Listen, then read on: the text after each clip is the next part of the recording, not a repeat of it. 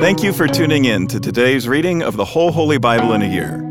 I'm Mike Householder, pastor at Lutheran Church of Hope in West Des Moines, Iowa, and I want to encourage you to continue to dive into these daily readings from God's inspired and living Word. It's a healthy spiritual habit that will strengthen your faith and bless your soul. Let's start with today's reading from the New Testament, read to you by a member of our church from the New Living Translation. The Gospel of Luke, chapter 20. One day, as Jesus was teaching the people and preaching the good news in the temple, the leading priests, the teachers of religious law, and the elders came up to him. They demanded, "By what authority are you doing all these things? Who gave you the right?" "Let me ask you a question first," he replied. "Did John's authority to baptize come from heaven, or was it merely human?" They talked it over among themselves. "If we say it was from heaven, he will ask why we didn't believe John. But if we say it was merely human, the people will stone us because they are convinced John was a prophet." So they finally replied that they didn't know. And Jesus responded, "Then I won't tell you by what authority I do these things." Now Jesus turned to the people again and told them this story. A man planted a vineyard, leased it to tenant farmers, and moved to another country to live for several years. At the time of the grape harvest, he sent one of his servants to collect his share of the crop. But the farmers attacked the servant, beat him up, and sent him back empty-handed. So the owner sent another servant, but they also insulted him, beat him up, and sent him away empty-handed. A third man was sent, and they wounded him and chased him away.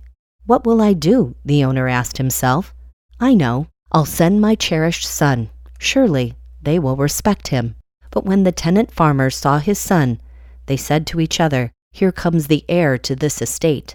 Let's kill him and get the estate for ourselves." So they dragged him out of the vineyard and murdered him. "What do you suppose the owner of the vineyard will do to them?" Jesus asked. "I'll tell you. He will come and kill those farmers and lease the vineyard to others." "How terrible that such a thing should ever happen," his listeners protested. Jesus looked at them and said, "Then what does this scripture mean? The stone that the builders rejected has now become the cornerstone. Everyone who stumbles over that stone will be broken to pieces, and it will crush anyone it falls on." The teachers of religious law and the leading priest wanted to arrest Jesus immediately because they realized he was telling the story against them. They were the wicked farmers, but they were afraid of the people's reaction. Watching for their opportunity, the leaders sent spies pretending to be honest men. They tried to get Jesus to say something that would be reported to the Roman governor so he would arrest Jesus. "Teacher," they said, "we know that you speak and teach what is right and are not influenced by what others think. You teach the way of God truthfully. Now tell us, is it right for us to pay taxes to Caesar or not?" He saw through their trickery and said, "Show me a Roman coin. Whose picture and title are stamped on it?" "Caesar's," they replied. "Well then," he said, "give to Caesar what belongs to Caesar, and give to God what belongs to God." So they failed to trap him by what he said in front of the people. Instead, they were amazed by his answer, and they became silent. That was our New Testament reading for today. To learn more and better understand these daily Bible readings, join us for Worship at Hope on weekends, where we'll preach on the assigned readings from the previous week, and tune into my weekly podcast, Pastor Mike Drop Live, for a more in-depth discussion of the passages from Scripture that we're reading. Our goal isn't just that you know what the Bible says, but that you'll learn to live it out in daily life. With that in mind, let's continue now with today's Old Testament reading. 1 Samuel chapter 6. The ark of the Lord remained in Philistine territory 7 months in all. Then the Philistines called in their priests and diviners and asked them, "What should we do about the ark of the Lord? Tell us how to return it to its own country." "Send the ark of the God of Israel back with a gift," they were told. "Send a guilt offering so the plague will stop. Then, if you are healed, you will know it was His hand that caused the plague." "What sort of guilt offering should we send?" they asked. And they were told, "Since the plague has struck both you and your 5 rulers, Make 5 gold tumors and 5 gold rats, just like those that have ravaged your land. Make these things to show honor to the God of Israel. Perhaps then he will stop afflicting you, your gods, and your land. Don't be stubborn and rebellious as Pharaoh and the Egyptians were. By the time God was finished with them, they were eager to let Israel go.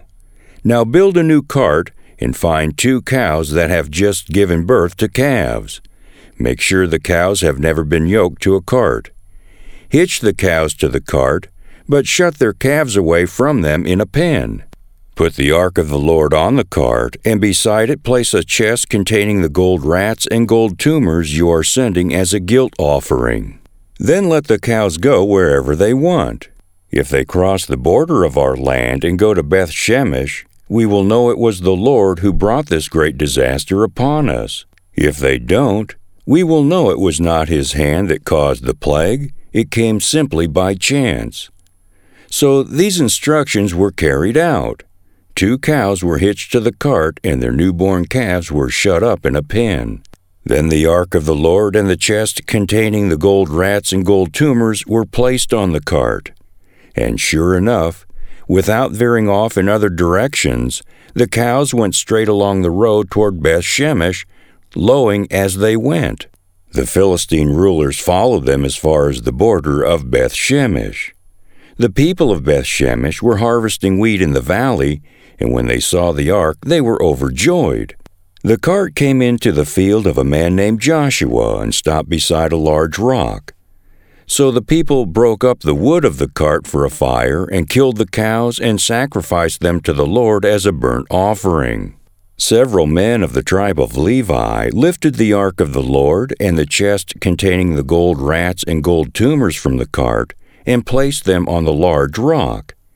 Many sacrifices and burnt offerings were offered to the Lord that day by the people of Beth Shemesh. The 5 Philistine rulers watched all this and then returned to Ekron that same day. The 5 gold tumors sent by the Philistines as a guilt offering to the Lord were gifts from the rulers of Ashdod, Gaza, Ashkelon, Gath, and Ekron. The 5 gold rats represented the 5 Philistine towns and their surrounding villages, which were controlled by the 5 rulers. The large rock at Beth Shemesh, where they set the ark of the Lord, still stands in the field of Joshua as a witness to what happened there. But the Lord killed 70 men from Beth Shemesh because they looked into the ark of the Lord, and the people mourned greatly because of what the Lord had done. "Who is able to stand in the presence of the Lord, this holy God?" they cried out. "Where can we send the ark from here?"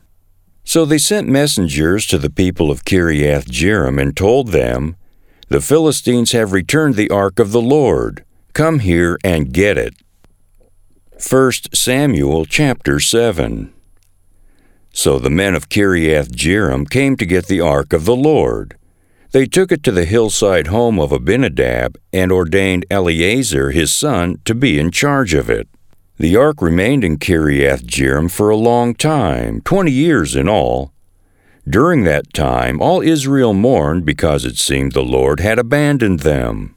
Then Samuel said to all the people of Israel, "If you want to return to the Lord with all your hearts, get rid of your foreign gods and your images of Ashtoreth. Turn your hearts to the Lord and obey Him alone. Then He will rescue you from the Philistines." So the Israelites got rid of their images of Baal and Ashtoreth and worshipped only the Lord.